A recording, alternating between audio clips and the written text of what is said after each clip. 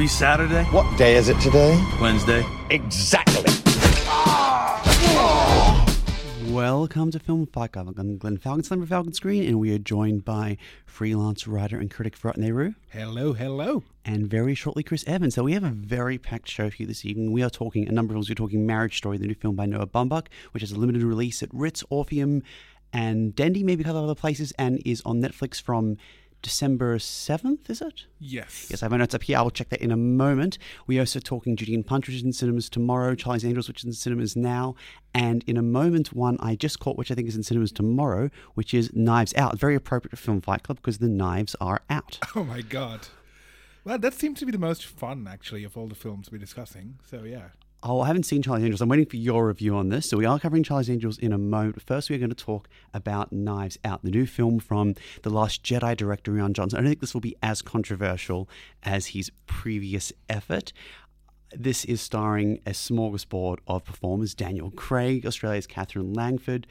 Oh dear, there's Toni Collette is in it, Christopher Plummer, Anna de Armas. She is also starring with Daniel Craig in the upcoming No Time to Die, a terribly named Bond film, and many more. And there's an Agatha Christie mystery of sorts where Daniel Craig's Inspector Blanc, with this strange, as is constantly referred to in the film, Kentucky accent, stumbles upon the death of the family patriarch, played by Christopher Plummer, following his 85th birthday. And as Craig's Blanc says, I suspect foul play.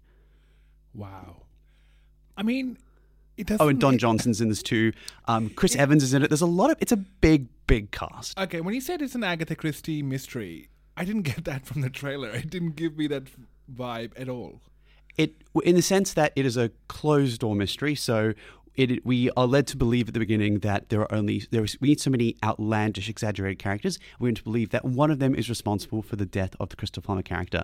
Okay, this felt like more like John Wick kind of a story than an Agatha Christie story, but you're not just a like... John Wick kind of... So how did it look? This looks nothing like... It's nothing like John Wick at all. It's felt like a Knives Out kind of like, people are throwing knives at each other, and it's actually like more like Hateful Eight kind of feel. There is a great knife display which is recurring throughout the film, very a la the Joker display in Suicide Squad. This is much better and much better than Suicide Squad. I really like this film.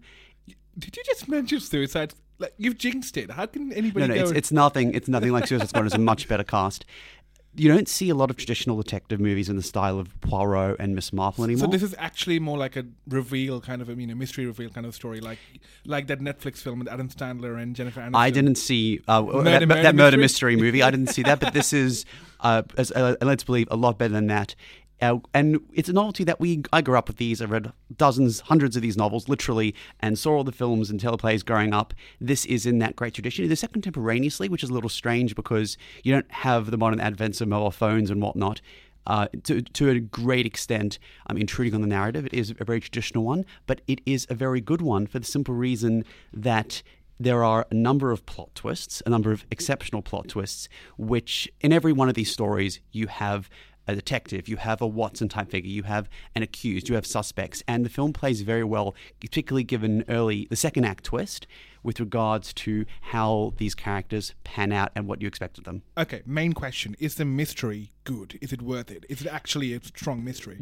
The mystery is really good. We are going to be talking next week in more detail about Knives Out. Maybe we could even do a spoilers discussion. Welcome, Chris Evans. Yes, we can do a spoilers discussion because it is one that is very worth doing a spoilers discussion. It's a difficult one to talk about because there is a end of first act and end of second act twist which upends a lot of what makes this extremely exciting. It's by the second half when it gets really, really good because the role of the suspects and or accused and or victim and others, the traditional detective roles are very heavily inverted. There is also... So it's like the Murder on the Orient Express, but better, but like not the Kenneth Branagh version. Well, it's comparable to Murder on the Orient Express in that it does play with some pretty standard tropes of detective fiction, completely different ones than what was covered in what is a much lesser narrative and adaptation.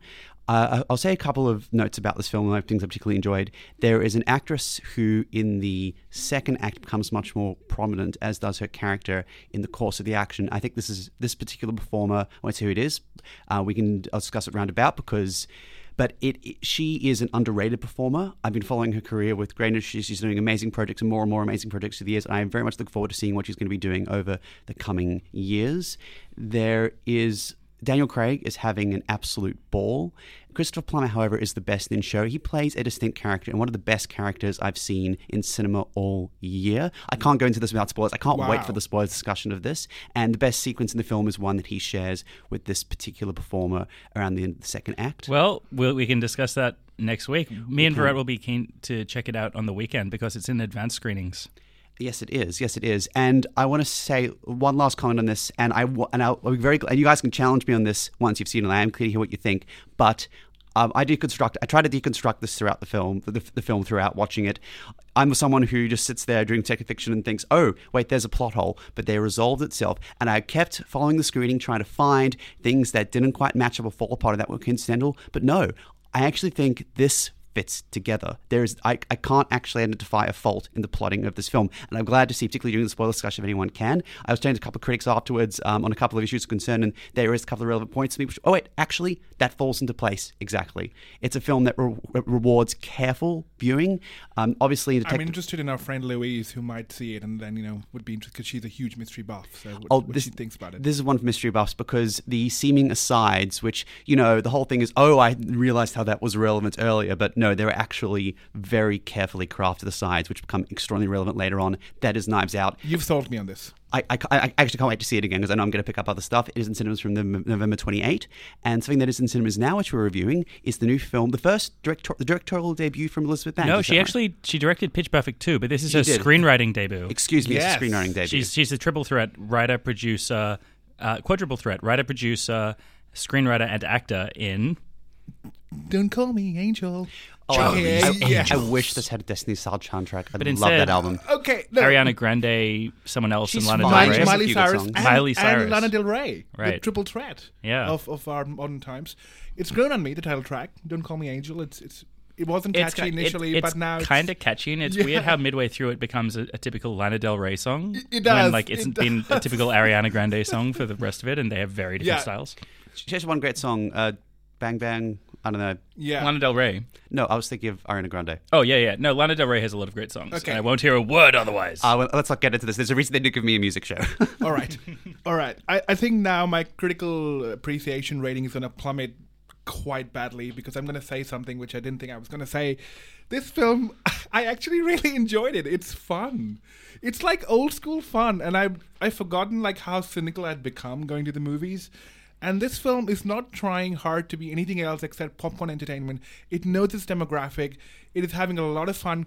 Kristen Stewart is a lot of fun in a fun role, which she hasn't done in a while. And she seems to be enjoying it. When was the last time she did a comedy? And there's, okay, so let me set the scene for you. This reboot or whatever, it doesn't matter. It has the spirit of the original. Basically, we're now in a world of multiple Charlie's Angels. This is basically commodified, much like the 21st century commodity of everything. So Charlie's Angel was successful. So now Charlie deciding that because the original three angels were so successful, he's basically made it into a program recruiting all over the world. So now the world is full of angels. So these are just three other angels in this new world with multiple Bosleys. So John Bosley is like a designation now. It's no longer a name of a person. So people have multiple Bosleys like 007. Hence, you're a Bosley, a.k.a. a license to kill kind of thing. Patrick Stewart's in this, my favorite. Yes, so Patrick Stewart is playing the original Bosley, which was played by Bill Murray in the previous installment, a.k.a. he's replaced by Patrick Stewart. Actually, no, Bertie Mac is replaced by Patrick Stewart, excuse me. Yes, that's correct. Sorry, that is correct. I do truly hate Full Throttle. It's a terrible film, but we have to acknowledge it does exist. It's canon. Fair enough. I'll give you that. So the whole plot of this revolves around the fact that the original Bosley, a.k.a. played by Patrick Stewart in this film, has announced his retirement. He's retiring and handing over the reins to Elizabeth Banks, who plays the new Bosley. And she's also directing, and she's wearing multiple hats and fedoras and everything else in this film. And so he decided to retire, and, basically there was a huge hurrah party. But, hello, as soon as he decided to retire, something goes wrong, and the angels are under attack. And there is a huge mystery threat. There is a weapon called Calypso, which is a global domination energy source, much like the Tesla rip-off battery, which can power an entire city. And that has a flaw.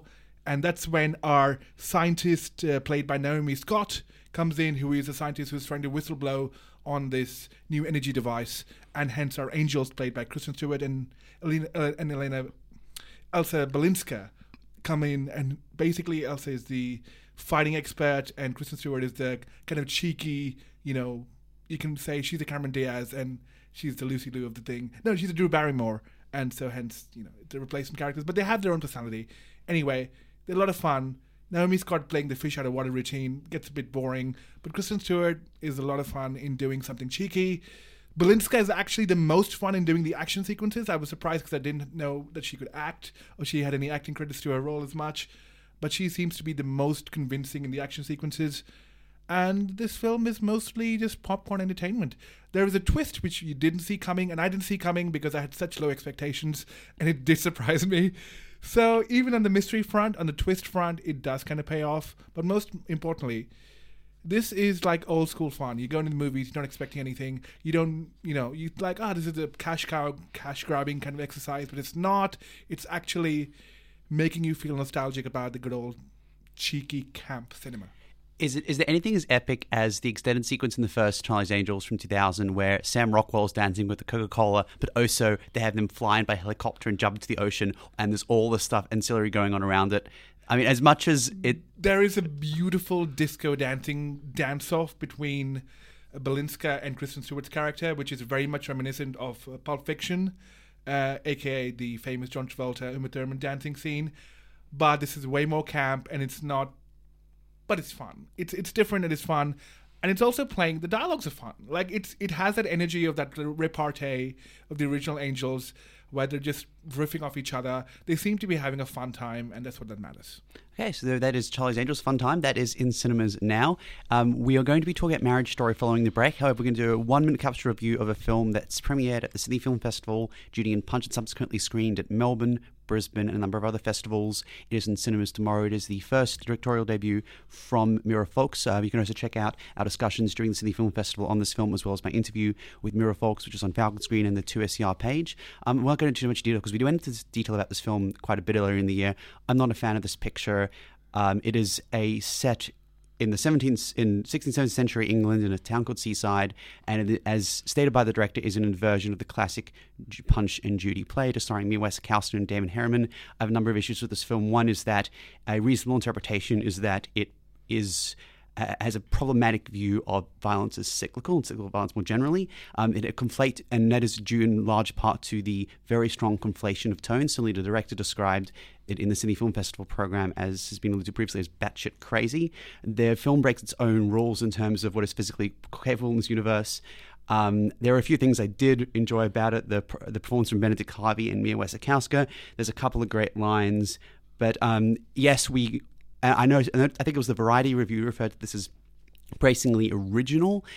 We have said often in this program that we want films that are original. It's good to try something original, but original isn't always good. Yeah, I think we would call it just bracing, period. I think you were telling me really earlier in the year that you basically just found this movie ugly and how it was celebrating revenge. Yes, that's a pretty fair assumption of it. It tries to go for comedic tones, but it really doesn't land them. And it was definitely in the worst of our Sydney Film Festival program. It's the worst Australian film I've seen this year. Great. And that is in cinemas tomorrow. Go see it, everyone. And prove us wrong. Tell us 3 dudes why they're wrong about movies. And we will be back in a moment talking all things Marriage Story, by the new film by Noah Baumbach. Stay tuned. It's launched! 2SER has launched our online merch store where you can grab yourself some goodies, featuring some of our latest designs and a couple of our retro t-shirt series. Check it out now at 2ser.com by clicking the merch button. 2SER, stories, ideas, music and shirts. Why are we waiting? Are you a passionate 2SER supporter but haven't received your t-shirt yet? Give us a call on 9514-9514 or email kat@2ser.com so we can confirm your address and get that t-shirt to you in time for summer. That's 9514-9514 or kat@2ser.com. 2SER celebrating 40 years of supporter-funded radio. Oh, why are we waiting? Oh, why do we wait? 2SER is proud to announce our online store is open. You can find a few of 2SER's classic t-shirt designs now on sale at 2ser.com by clicking on the merch button. We'll be adding more goodies in the future, so keep an eye out. 2SER, stories, ideas, music and merch.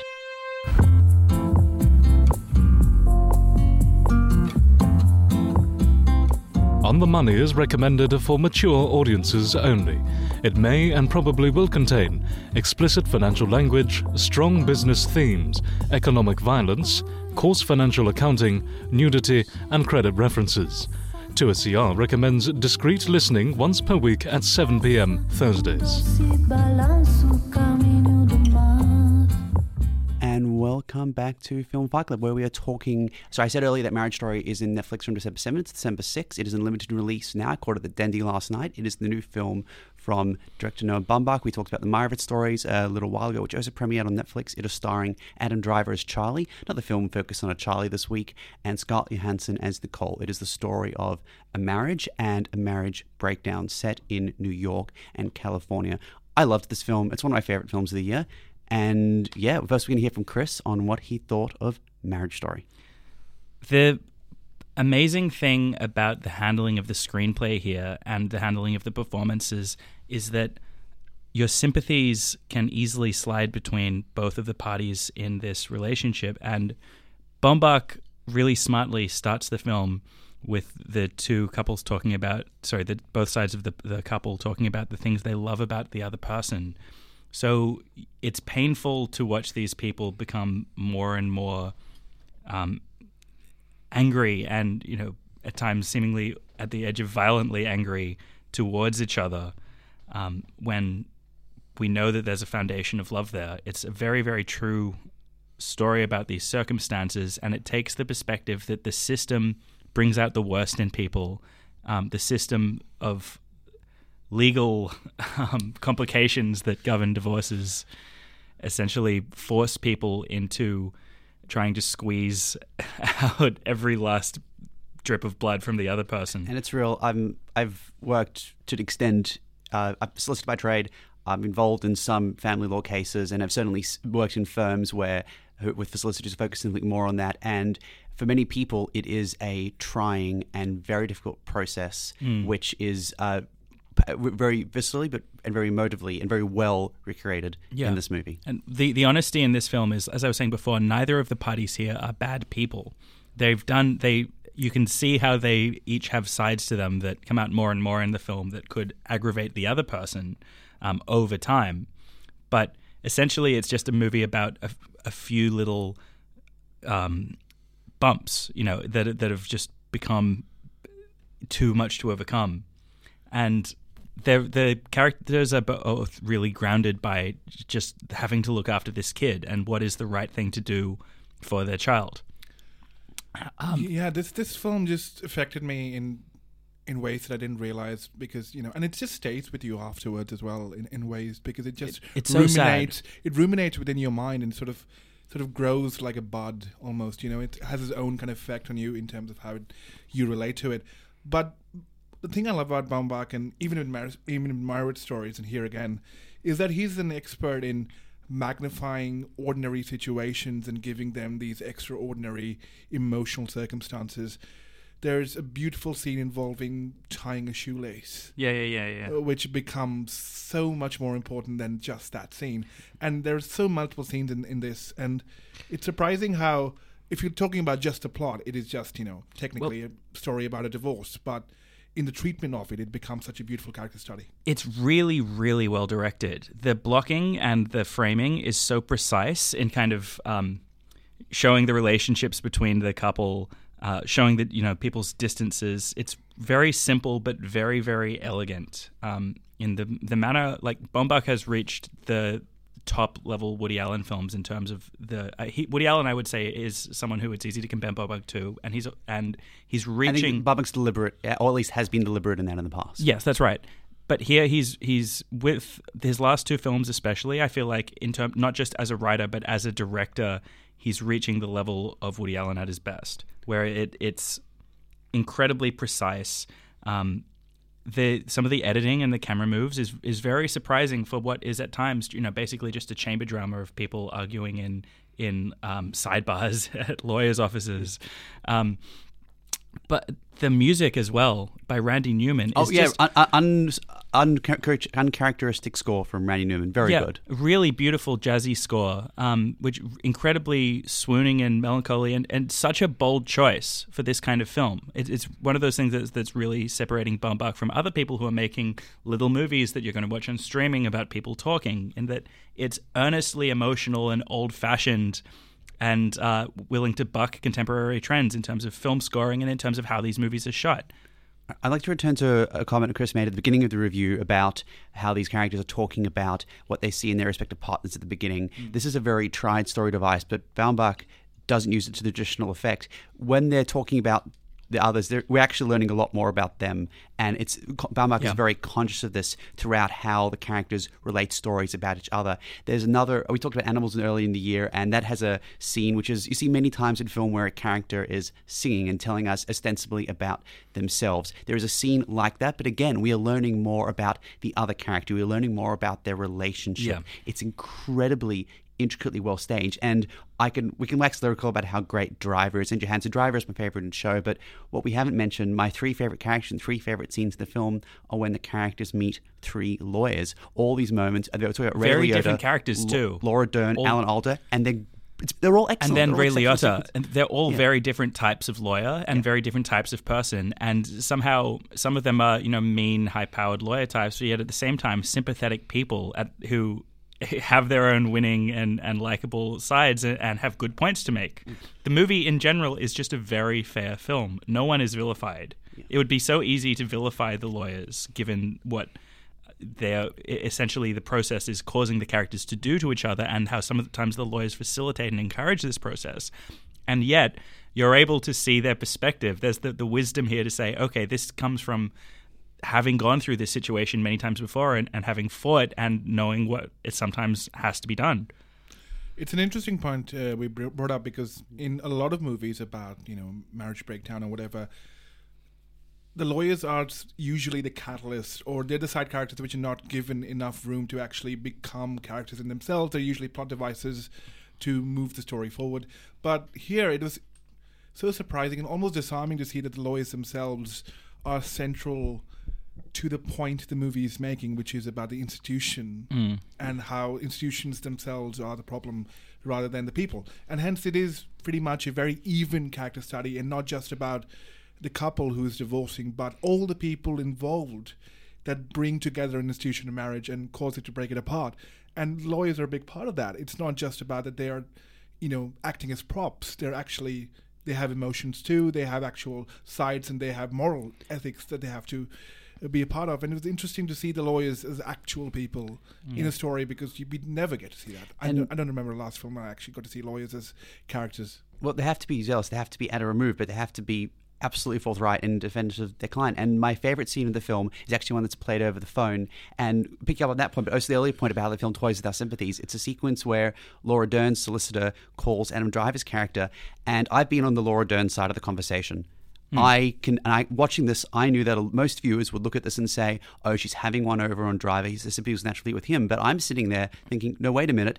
What she's doing, I'm not on her side, but I'm sympathetic to her position. I realize that she's not being hard on him. She is actually she's actually in an incredibly sympathetic position and is expressing sympathy to him. But more than that, I loved how lawyers and legal drama are depicted in this film. The mediation scenes, while in beautiful drama, are actually more realistic than how mediation is in real life. A later scene involving a more formalized setting is beautifully shot in that it doesn't focus on the traditional trappings of what we might see in a very formalistic legal environment, but we are allowed to simply cut back and forth between the main characters and their advocate. It's very well staged, and aside from a few moments where lawyers, just for dramatic effect, the lawyers communicate openly with their clients as one would not do, so as to not just to always zealously advance their interests. It's very realistically depicted and refreshingly so. This film is, when just what you said about the scene with Adam Driver, and you mentioned how sort of our sympathies are with him in that scene. I would love if that had been played in person, but it was over the phone. Yeah. But just in general, I think the perspective of the film is more aligned, I think, with Adam Driver's character which I think is somewhat to be expected. He is playing the male director in a film written and directed by a male director. It's very autobiographical, and we've seen this over the course of Baumbach's career. However, just the fact that... But still, I don't think it's obviously so. That's what I was getting to. The fact that I feel like the film is more aligned with his perspective, yet a lot of the time I was thinking, I totally get what Scarlett Johansson is thinking, what Nicole is thinking in her grievances with him, speaks to how nuanced and deep this screenplay is. And Scarlett Johansson's was my favorite performance in the film, and we can have a discussion about... It's beautifully acted. I don't think she was a great actress, but she's always been great in my view. Okay, There's one of her better performances, to be sure. That's a different fight, but she's actually really good in this film. And her voice works amazing. This is also just an incredibly well-plotted film. The situation is really an impossible one where Charlie is being asked to give up a professional relationship and a professional standing that he's built up over a long time. But at the same time, he has to do what's right for his son. And all of the grievances make sense. The situation that's been built up is one that... It's very relatable tragically. It's relatable, Incredibly and it establishes a lot of drama. So this could have been a really dark and bitter film, but it's one that still is kind of celebrating the love that was there, even to the very end in this film. And the comedy in it, which is imbued throughout. Really it's funny. Great. There's one particular sequence where, like I say, an officer of some sorts attends drivers home, and pure gold. I was thinking about that sequence, which is at this funny and also sad, and also goes to some extreme cinematic lengths.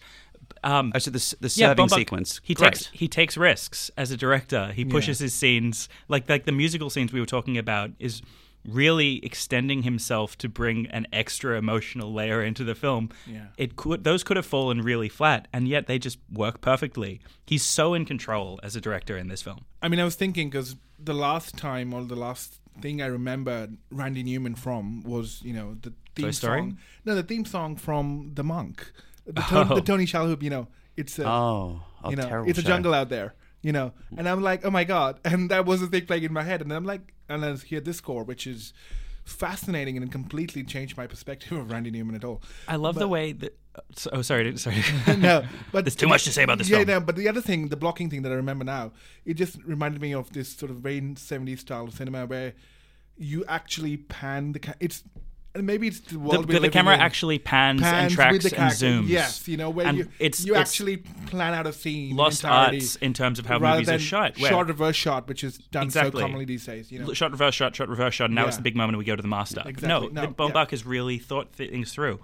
One final thought about this film is that I love the way that raising a kid kind of grounds things, like the way that the kid doesn't necessarily he's not a cute movie kid, he's sympathetic, but he his needs have to be attended to, and he doesn't necessarily want the things that you want. A lot of the humor and the tragedy in this is that Adam Driver is not in alignment with what the kid wants or needs, really, and has to learn to deal with that. And it's a great character because as we come to learn more about him and to question whether sympathies lie with him or not, I am sorry for throwing this banger in the last minute, but just to note, one thing that I liked about it but also frustrated me, the way Baumbach depicts New York and California, it's clearly a very overt commentary on how he sees New York versus California filmmaking, Hollywood more generally. I do agree with a lot of his criticisms, but I think it was a little bit pointed and more pointed than necessary and did distract a bit from the narrative. Having said that, it didn't bother me. I thoroughly enjoyed this film. I recommend going. I don't think that he was too harsh on LA personally. I mean,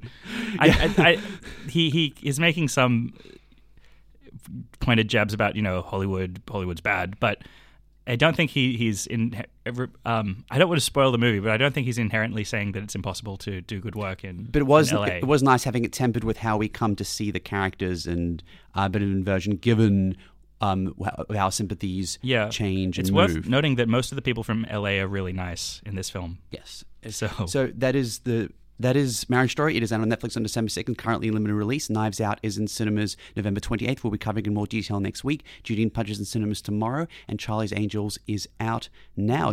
It's been a packed week of movie reviews. Stay tuned for The Sonic Assassin. Let us know what you want us to fight about. We have a request for Star Wars we'll be covering in a few weeks closer to when The Rise of Skywalker comes out with Adam Driver. So stay tuned for that. And pick a fight with us anytime. This has been Glenn Falkenstein, Chris Evans, and Virat Nehru. Have a wonderful night. Enjoy movies. Don't call me Angel.